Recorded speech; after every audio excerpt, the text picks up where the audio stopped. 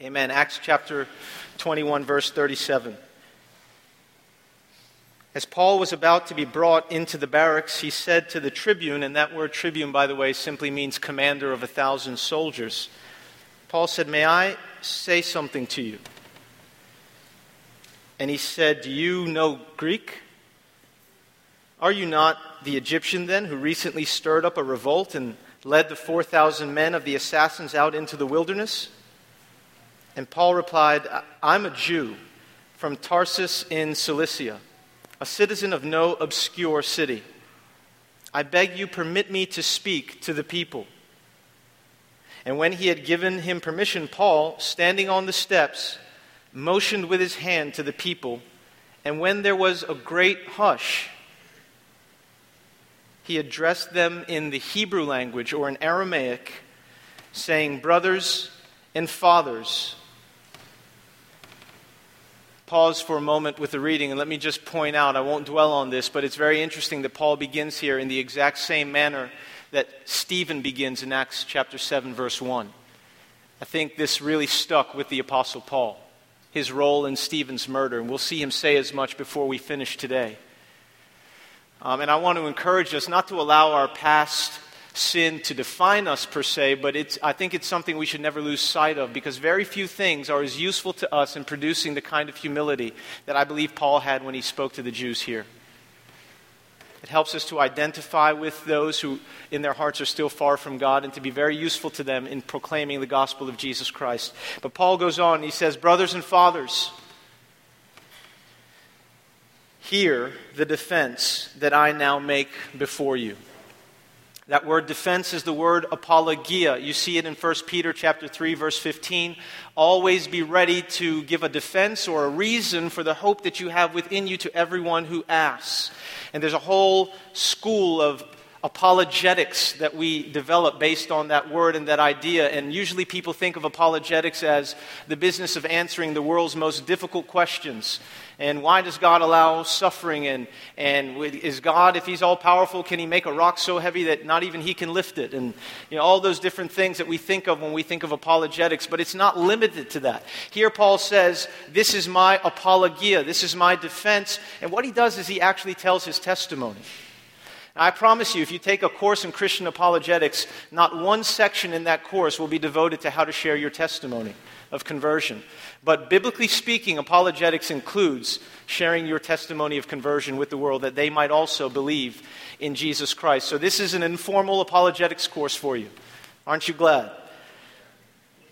Paul says, "This is my defense before you." And what we see from this point forward as Paul gives his defense, it's not just a way of defending himself or his new way of life, as I've titled this message, but it's actually a passionate appeal. A passionate appeal to his fellow Jews to reconsider everything that they have previously believed about Jesus Christ and about His followers. And what we're going to do as we go through this, and I'll give you an outline form here, Paul calls their attention to three things when he makes his appeal to them to reconsider everything they believed about Jesus Christ. And he tells them to consider, first of all, in verses 3 to 5, his credibility as a witness. In verses 6 to 16, he calls them to consider his conversion. And then finally in 17 to 21, he calls them to consider his commissioning. So his credibility, his conversion, and his commissioning. And before I go through that verse by verse, here's what I want you to do. If you're not a Christian and you're with us this morning, some people here may know that about you. God certainly knows that about you. It's possible that you may not know that about yourself. As we'll see, the Apostle Paul very much thought that he was on God's team until verse 6 in our story. But if you're here and you're not a Christian and you actually know that, then here's what I want you to do. I want you to take this opportunity over the next half an hour to put everything that you have believed about Jesus Christ back on the table. To put everything that you have believed about His followers and His church back on the table and just reconsider. Let what God is about to say perhaps change the way you see His Son, Jesus Christ. Let the Bible inform you of who Jesus is, that you together with us might become more like the kind of people and more like the kind of church that God deserves and desires to see in the earth. I'll pray one more time and then we'll start in verse 1 again of chapter 22. Lord, we just ask for your help as we go through the rest of our time. In Jesus' name we pray. Everybody said, Brothers and fathers, hear the defense that I now make before you. And when they heard that Paul was addressing them in the Hebrew language, they became even more quiet, because you see, it makes a difference when people have an opportunity, as you just saw in the video, to hear the Word of God in their own language. In fact, that is the real miracle of Pentecost. A lot of other things get the emphasis and the airtime, the speaking in tongues and the sensational.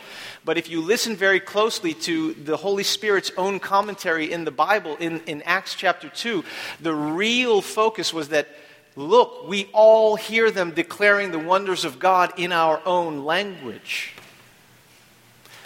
So give someone the gift of Pentecost and the miracle of Pentecost. Go to wycliffe.org, like I told you earlier, and see how you can be a part of one of the greatest things Christians can ever do for others.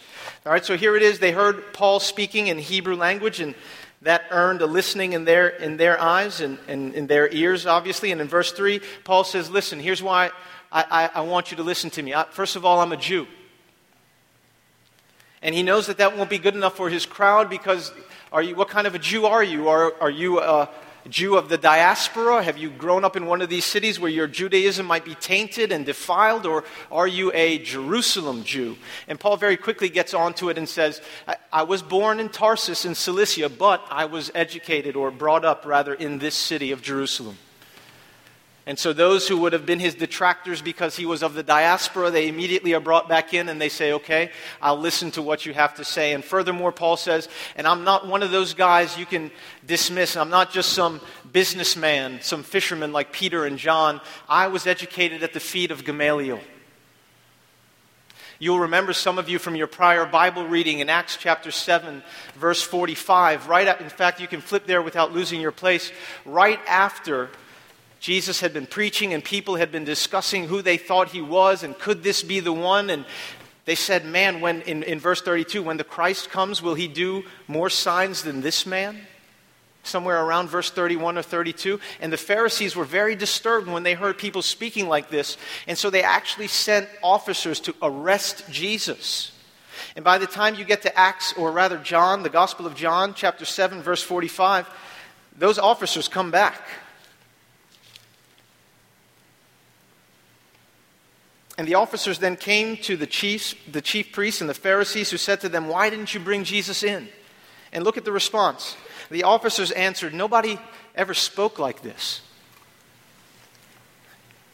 And the Pharisees answered them, so have you also been deceived? Has any of the authorities or the Pharisees believed in him? But this crowd, this mob that does not know the law, is accursed. That's where you find Jesus' following, amongst people who know absolutely nothing about the law. And Paul looks at his crowd in Acts chapter 22 and he says, you won't be able to dismiss my testimony that easily. I know the law much better than all of you. I do not follow Jesus Christ because I am ignorant of theological matters and training. It's not because I'm untrained. Some people won't listen to me, quite frankly, because I don't have a seminary degree. Yet I'm not moved. It's not the seminary degree that validates the minister and the messenger of God. It's whether or not that person goes into the Word of God and speaks faithfully what God has already spoken. All right? I think seminary degrees have great value. I do not put those down at all. We have people in our congregation who have seminary degrees, but it is the faithful messenger who speaks after God what God has already spoken. That is the man. That is the one whom God commends. And so as we go through, we see here that Paul cannot be dismissed. And for many other reasons, as we read in Acts chapter 22, he tells them, don't tune me out.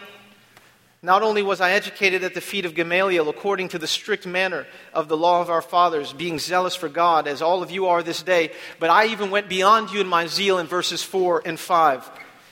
I persecuted this way to the death, binding and delivering to prison both men and women, as the high priest and the whole council of elders can bear me witness. You talk about zeal. This guy would just go and grab women and just drag them. All the while believing himself to be on God's team. So Paul says, listen, verse 5, as the high priest and the whole council of the elders can actually bear me witness. They remember. From them, I received letters to the brothers, and I journeyed toward Damascus to extradite, to take those from there, and bring them also in bonds to Jerusalem to be punished. But I stand before you today as a Christian. He wouldn't have used that word. He would have said, I'm a follower of Jesus. I'm a follower of the way that I once persecuted. Why? Why are some of you Christians today? Why is Paul a Christian? Nothing about his background to this point would lead us to believe that he should become a follower of Jesus, but he did. And the reason for that is given to us here in the text as we move from Paul's credibility to his conversion. In verse 6, Paul says, as I was on my way to Damascus, as I was on my way and drew near to Damascus, about noon, a great light from heaven suddenly shone around me. Now you want to note the time at which this happened. We are on our way to Damascus in Syria in the Middle East. Has anyone been around there at noon in the day? Do you have any idea what that Middle Eastern sun is like at noon? I was in Dubai last year. It was easily heat indexed about 140 degrees at noon. I would step out of the house and my sunglasses would immediately fog. I have never experienced sun like that, and my parents are from Jamaica. Completely different sun. Bright as the day is long. And here it is, the Apostle Paul walks out at noon. He's on the Damascus road over there to Damascus, and all of a sudden there is a light, and there's no mistaking it for him. He understands that this light is not natural. He says, about noon, a great light from heaven suddenly shone around me. It had to be from heaven. This light, as Chris said earlier, it was so bright, it was so much stronger than even the noonday Middle Eastern sun that it made the noonday Middle Eastern sun look like the light on your iPhone. For those of you who have no clue what that is because you're listening to this on the computer and you're maybe somewhere where there are no iPhones yet, if that's possible, I'm sure Apple will try to make their way to you, but just in case, it made the sun look like a lamp. And I always used to read this incorrectly. I used to read this and think there was just this great light that flashed in the sky, and then this voice kind of came which accompanied it, and I kind of read it differently now. Let me show you why. As this light shone around Paul in verse 6, in verse 7 he said, I fell to the ground. And I heard a voice saying to me, Saul, Saul, why are you persecuting me? Now it's clear this person, whoever's saying this, is not trying to get information that he is currently without.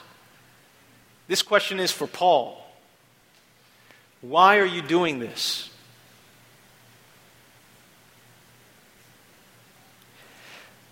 Paul, in a moment, your life can change in a moment.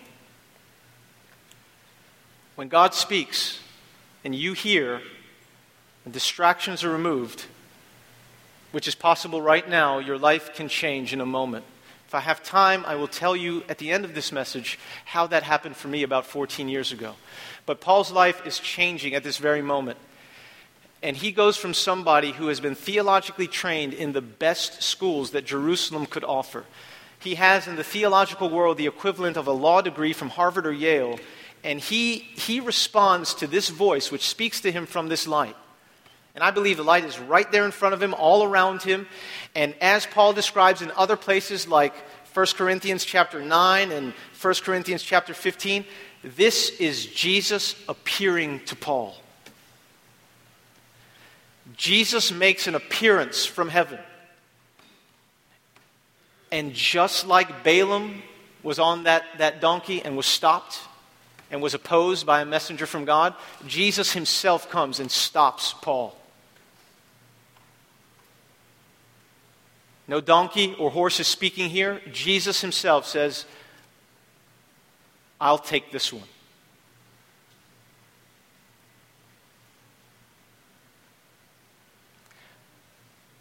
Paul hears Jesus speaking to him in all of his glory, shining in all of his radiance and perfection.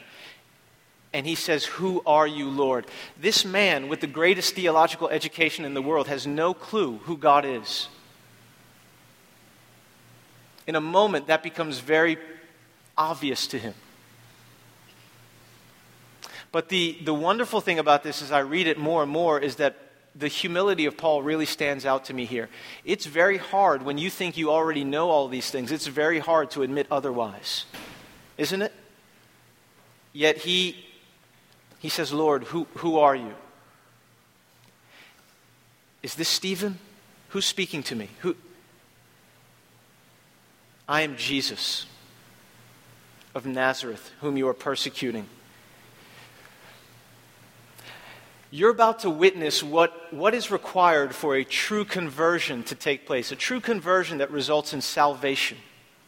Not one of those that amounts to us maybe changing one or two sinful habits in our life, but a true conversion that takes someone from spiritual death to life in Jesus Christ. And I hope this happens for somebody here today if you're not a believer. What happened here was that Paul saw a light, but more importantly heard a voice. Pick this up with me again here in verse 8. As Paul says, who are you, Lord? And he says to me, I am Jesus of Nazareth, whom you are persecuting. Verse 9 really stands out to me. Now, those who were with me, pay very close attention here. This is important. Those who were with me saw the light, but did not understand the voice of the one who was speaking to me. Salvation does not happen simply because someone is present when God does something special. People's lives are not necessarily changed just because they're there when a miracle takes place. There is a real difference here between Paul and his companions, whom I assume, though we're not told, were also going with Paul to be kind of like the muscle behind his brains, to drag people away from Damascus, put them in chains, and bring them back to Jerusalem. So I imagine they're on Paul's side here, persecuting the church. And yet here they are. Paul says they saw the light shining around Paul. They could see the light, but they did not hear or understand the voice. Paul's entire life is changed, not because he saw the light, but because he heard and understood the voice. It is when people's lives are changed, people are saved, salvation takes place when we hear a very clear voice that reveals to us the truth of who Jesus is. And when we begin to agree with what that means about who we are in comparison to Him and what our need is for Him to change us. That is when salvation takes place. It's not going to the meeting. It's not going to the revival. It's not being there when my sister or my cousin is shouting. It is when you hear a very clear voice explaining and revealing the truth of Jesus Christ. And in fact, I'll prove it to you. Let's keep reading. You're going to notice something in verse 11. One of the things that I always do as I'm studying the Bible is I ask myself, is there anything in this passage that is surprising to me? And so much truth is brought out of those surprising parts of the passage. Here in Acts chapter 22, pick it back up in verse 10, Paul says, I said, what shall I do, Lord? Which again is another question that shows us Paul is changing. This is one of the evidences of real salvation. Paul is now postured to say, I was directing my own life, something else was directing my life, but now the voice of the one who has spoken to me and identified himself as Jesus Christ is the one directing my life. What shall I do, Lord? Let me ask you something. When was the last time you looked at Jesus and said, what shall I do, Lord? This is not a what shall I do? Shall I put on a blue sweater or a red sweater? This is a what shall I do with the rest of my time here on this earth? Do you want me, Lord, to learn a language that has yet to been put into the Scriptures? Do you want me to go and immerse myself in that language? Do you want my kids? Should I pray for my kids that way? What do you want me to do? Paul is open here. His slate is wiped clean. He says, Lord, what do you want me to do? And Jesus doesn't even give him the whole story. There's more that he gives him than we read here, and we'll see some of that in Acts chapter 26 when we get there. But Jesus says, rise and go into Damascus, and there you will be told all that is appointed for you to do. And so, look at verse 11. Since I could not see because of the brightness, of that light, I was led by the hand by those who were with me and came into Damascus. And this is why verse 11 surprises me. What was the description of Paul's companions back in verse 9? Didn't they also see the light? Why is it Paul was blind but they weren't? Oh, don't miss this. Think with me. Why is it Paul was blinded but they were not? They all saw the light. You're waiting for me to give you the answer, aren't you? I can tell. Part of the answer is I don't know. The next part, let's just get that out of the way. The next part of the answer is something I want to submit to you. I think it's clear from this passage and the fact that Paul is blinded by this light, but that some other people who saw it weren't blinded by the light. I think it's very clear that Jesus had a very focused and special intent on reaching Paul and saving Paul. Jesus obviously did not feel that he was under any obligation to save Paul's companions. I'm going to say that again, and I want everybody to look at me. Jesus obviously did not feel that he was under any obligation to save Paul's companions in this moment. Jesus obviously did not feel that he was under any obligation to grant them the exact same opportunity to hear the voice that Paul was hearing in this moment. Now, I point that out because it kind of runs contrary to something that you and I are taught to believe, which is that salvation is our right to receive rather than the right of Jesus to distribute according to his own will. I'll say that again. I mention this because I think it is very important for us to understand that it is incorrect to believe what we are often told, that salvation is our right to receive rather than the right of Jesus Christ to distribute according to his will. Does anyone here want to correct Jesus this morning and say you should have also let his companions hear this voice, which led to Paul's salvation? Anyone feel qualified? Maybe we need to rethink some things that we have always believed. Salvation is not your right.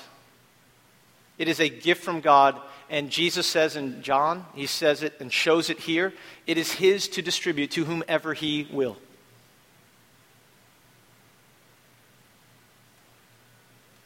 Paul heard a voice that no one else present was permitted to hear.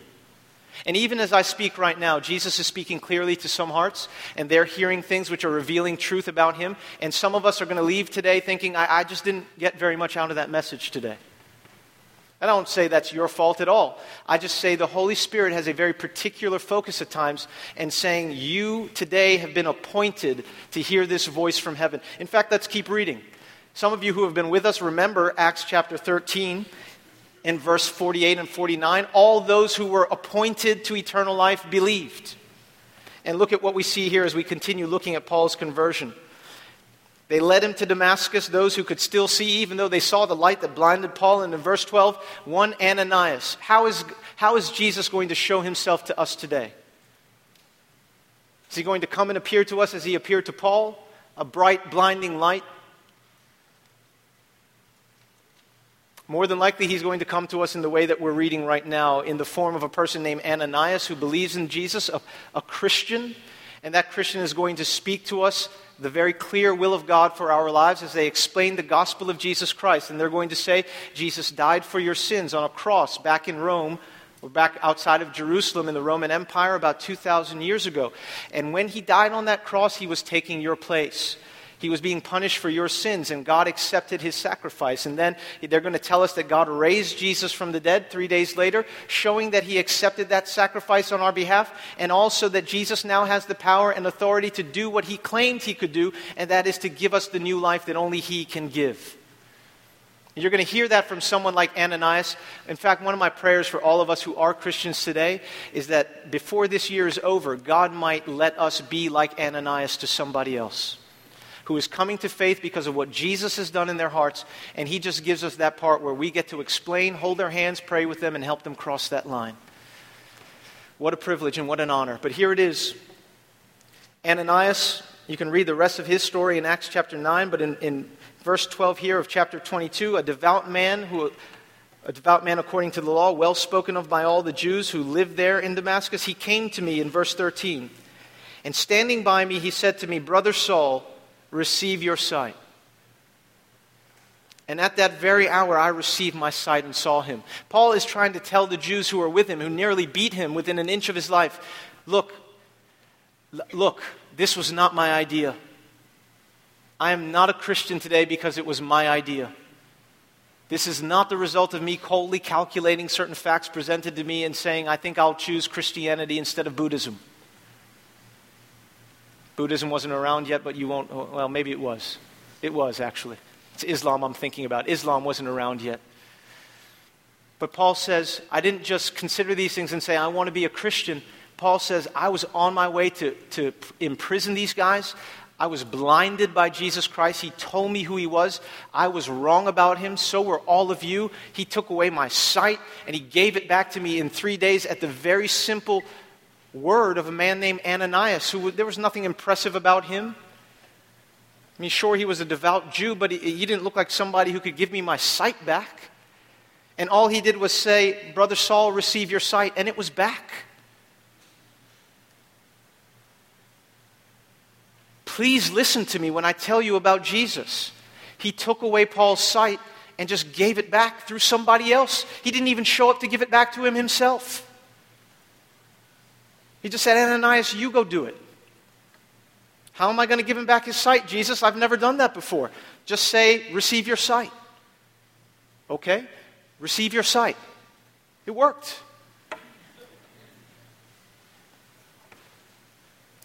Jesus doesn't have to show up for you today as a bright light from heaven. Just listen to what the Bible is saying. Just listen to the words of a simple man who believes in Jesus, whose life has been changed by Christ. Receive your sight. See who God is. See who Jesus is. Receive your sight. Paul continues here, and at that very hour I received my sight. And in verse 14, and he said, the God of our fathers. Paul, let me explain to you what's happening to you. It's clear that you don't understand what's going on, but in verse 14, the God of our fathers appointed you. Remember, chapter 13, verse 48 and 49. All who were appointed to eternal life believed. We don't know what we should say about Paul's companions, but in verse 14, Ananias is able to say, the God of our fathers. He's not opposed to Jesus Christ, the very same God that you were zealous for before you were stopped on the road here to Damascus. The God of our fathers appointed you to know his will. And by the way, that's how you become a Christian. That's how you get saved. Before you talk about your decision and anything else, God appoints people to know his will. God appointed you to know his will, to see the righteous one that we speak about in Isaiah chapter 53, the righteous one in Isaiah 53, who will bear the sins of many, whose soul will be made an offering unto death for the sins of many, who was raised by God. In Isaiah chapter 53, we see the righteous one, the servant of God being spoken of. Jesus is that righteous one, Paul tells the crowd. And here it is, he was appointed to see the righteous one and to hear a voice from his mouth. Verse 15, here's why Jesus showed himself to you like that, Paul. For you will be a witness. That's the Greek word martis. We get the word martyr from that word. You will be a witness for him to everyone of what you have seen and heard. You don't become a martyr or witness. You don't become a martyr when you die for Christ. You live as a witness, as a martyr. All the while you are Christ's martyr, carrying your cross and following the Lord Jesus Christ. And in verse 16, if you're not a Christian here today, here's application of the message. Here's what I want you to do. I want you to ask the Lord a question and say, Lord, what shall I do? What shall I do, Jesus? And I want you to hear verse 16 as his answer. And now why do you wait? Rise and be baptized and wash your sins away, calling on his name. And Paul did just that. He's given them reasons to consider him a credible witness, and as he's moved from his credibility to his conversion, Paul comes to verse 17 where he begins to speak to them about his commissioning. And if they would charge him with having new relationships with those outside of his own race, those who are not Jews and who have not even yet converted to Judaism, Paul says, here's why I've done that. This same Jesus who took away my sight and gave it back to me with all the power of heaven, this Jesus commissioned me. He is the one who sent me to these Gentiles. He is the one who sent me to the Kimyal peoples of the earth. He is why you saw me in the temple with Trophimus the Ephesian. Although it is not true that I took him in beyond the court of the Gentiles to defile this place, that you can't prove that, but that's why you see me with Trophimus. I don't deny my relationship with him any more than I deny my relationship with Jesus. Look, some of us as Christians, we ought to grow to this place. Ask the Lord for help. We ought to be able to stand without any fear or shame before others of the relationships we have with people across ethnic lines because of Jesus Christ. We ought to ask him to help us with the fear that we have when we find ourselves in the presence of those who are not quite at that same place. Repenting of racism is very important.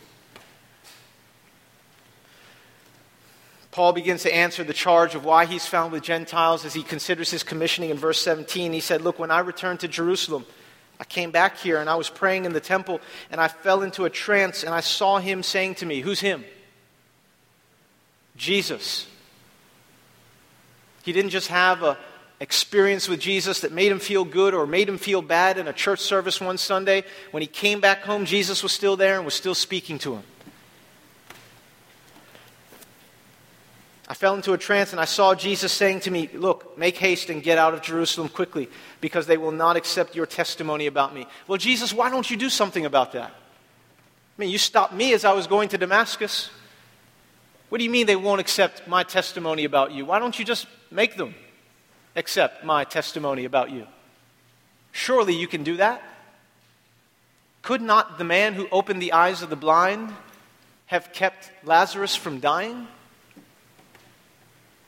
Could not the man who took away my sight and gave it back 3 days later through another man named Ananias stop people from rebelling against him and cause them to believe my testimony about him here in Jerusalem? Well, the answer, of course, logically speaking, is yes. But again, here we come to the... You can't get away from this, Ray Sean, can you? The sovereignty of God in distributing the gift of salvation. Jesus obviously does not plan to come from heaven as a bright light and make people believe Paul's testimony about him in Jerusalem. And you can't convince yourself at this moment, as the Bible is being clearly explained, anything else. You can't convince yourself that that's not correct. It's true. Jesus could have done something about it. He chose not to. Have you ever considered the free will of Jesus? And how that impacts salvation?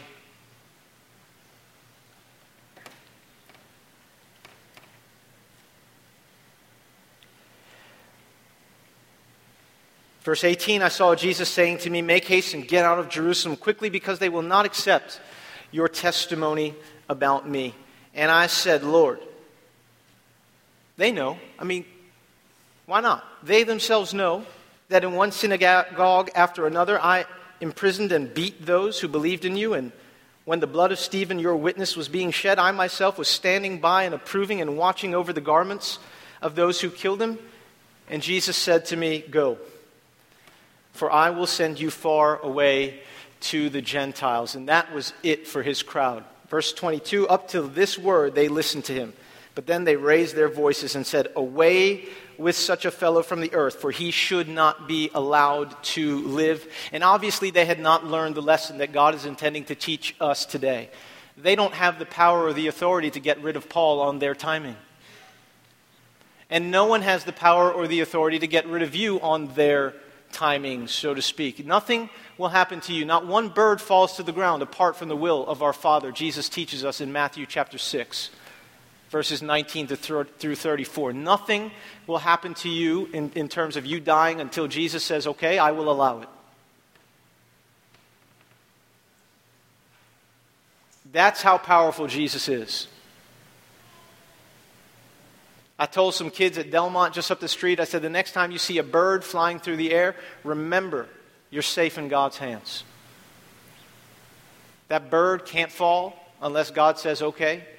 Nothing can happen to you unless God says, I'll allow it.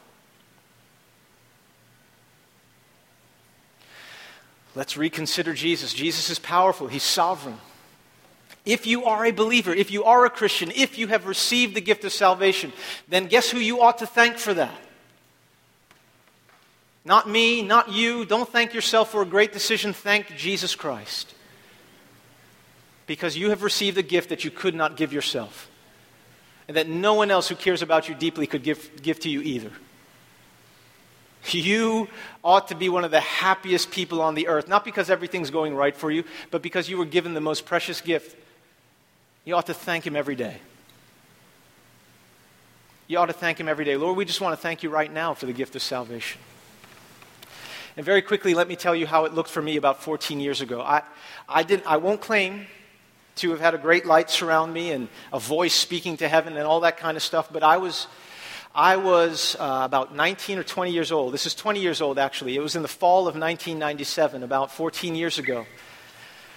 And I was in preseason at Howard University. I was a soccer player there, and I was just walking down past the engineering building. Mignon knows what I'm talking about, on 6th Street. And as I was going by on that right side of the road, there was a guy named Herb. He was about $1.35 sopping wet. And he had these horn-rimmed glasses on. And he was the last person that I would have been seen socializing with in any way. I was popular, he was not.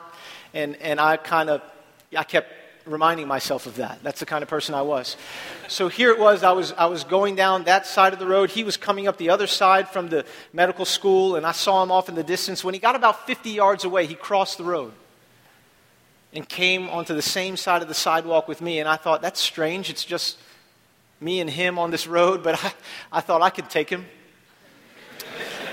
And he looked at me, and I can't remember if he said hello or not, but he looked at me and he said, have you ever considered studying the Bible? Well, you're skipping a step, aren't you? Studying the Bible. I just like to read it. I've never read it before. And I told him, yes, 3 months ago I would have thought you were crazy. But here's what happened. God had already been working in my heart, and He was sending Herb to me like Ananias. About 2 months before that, I was doing an internship at the National Institutes of Standards and Technology in Gaithersburg, Maryland. I was a chemistry major. That's what my degree is in. I don't have a theological degree or a seminary degree. I'm a chemistry geek. All right, so I was there at the National Institutes of Standards and Technology, and I sat down for lunch one day. As was my custom, I bowed my head and I prayed. And when I opened my eyes, there was this lady. She was pretty quick. There was this lady who came over. She was about, I would say, anywhere from 45 to 50 years old, though she didn't tell me. That would be my guess. Her name was Mary. I've never learned her last name. I've never seen her since this day. But she sat down and she said, I noticed you prayed before you ate your meal. Are you a spiritual person? You seem different from the other interns. And I said, well, of course. Now, I prided myself in the fact that I was a spiritual person. And I said, well, why, of course. I'm a spiritual person. I pray before I eat every meal, and I pray if I lose something. And my spirituality was Catholic, so I believe it was St. Michael that I would pray to if I lost something. Or I can't ever keep up with those saints. Can't keep up with you saints. I can't keep up with them. But here it was. I prayed, and after I talked to Mary, she said, have you ever read God's Word very much? And I said, what do you mean, God's Word? I'd never heard that phrase in my life. And she said, well, the Bible. Have you read the Bible before? And I said, well, no, I've seen a Bible, but I've never done that thing of, reading it. No, why would I do that?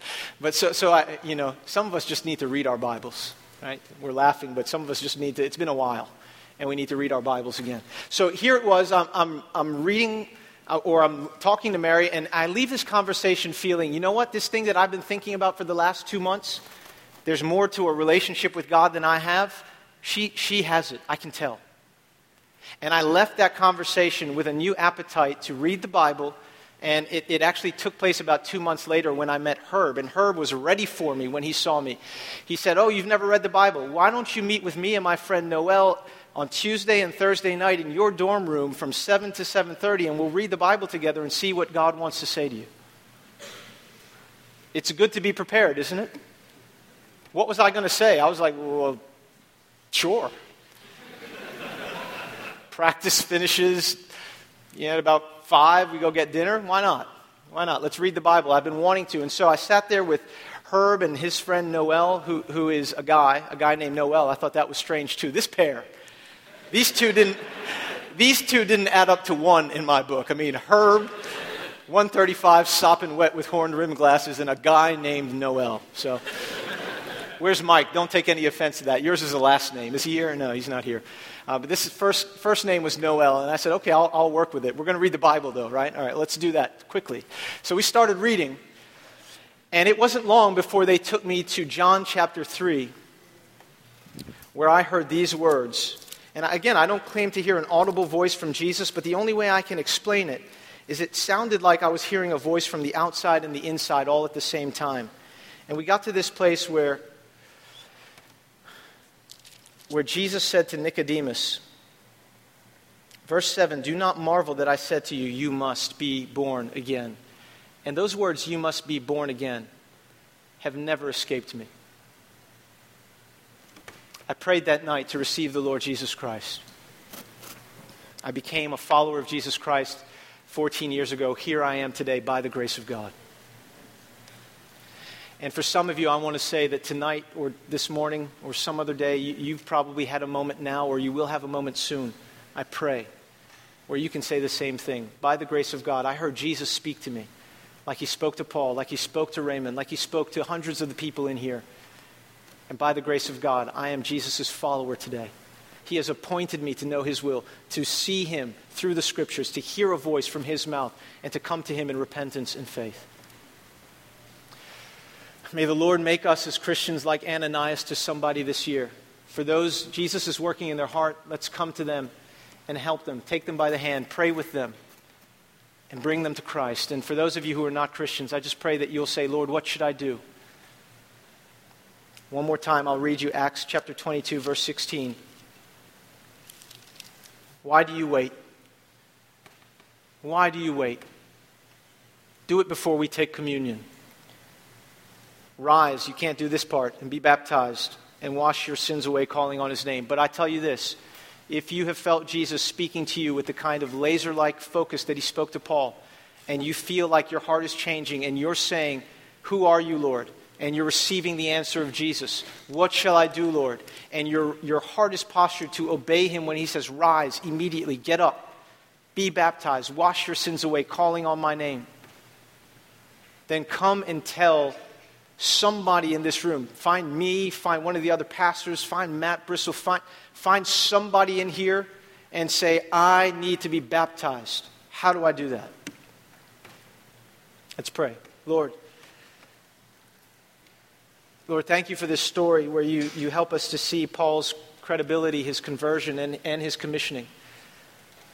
Thank you for changing our lives, appointing us to know your will, to see Jesus through the scriptures, to hear a voice from his mouth, and for providing for us, as we prayed earlier, what we need, spiritually speaking, what we need today. As we reflect on what we've heard this morning, I just pray that you would grant us the repentance and the faith that we all need. We ask all that in your name, Jesus, amen. In a couple of minutes after we reflect on what we've heard, I'll come back up here and we'll take communion for those who are already Christians. And for those who are not, again, I pray that this has happened for you. If you have turned in your heart with faith in the Lord Jesus Christ, trusting that he has pardoned your sins through his death on the cross and that he's been raised to life, showing that you too might be raised to the newness of life through believing in him, you're welcomed also to come and take communion with the rest of the church. Take a moment to reflect.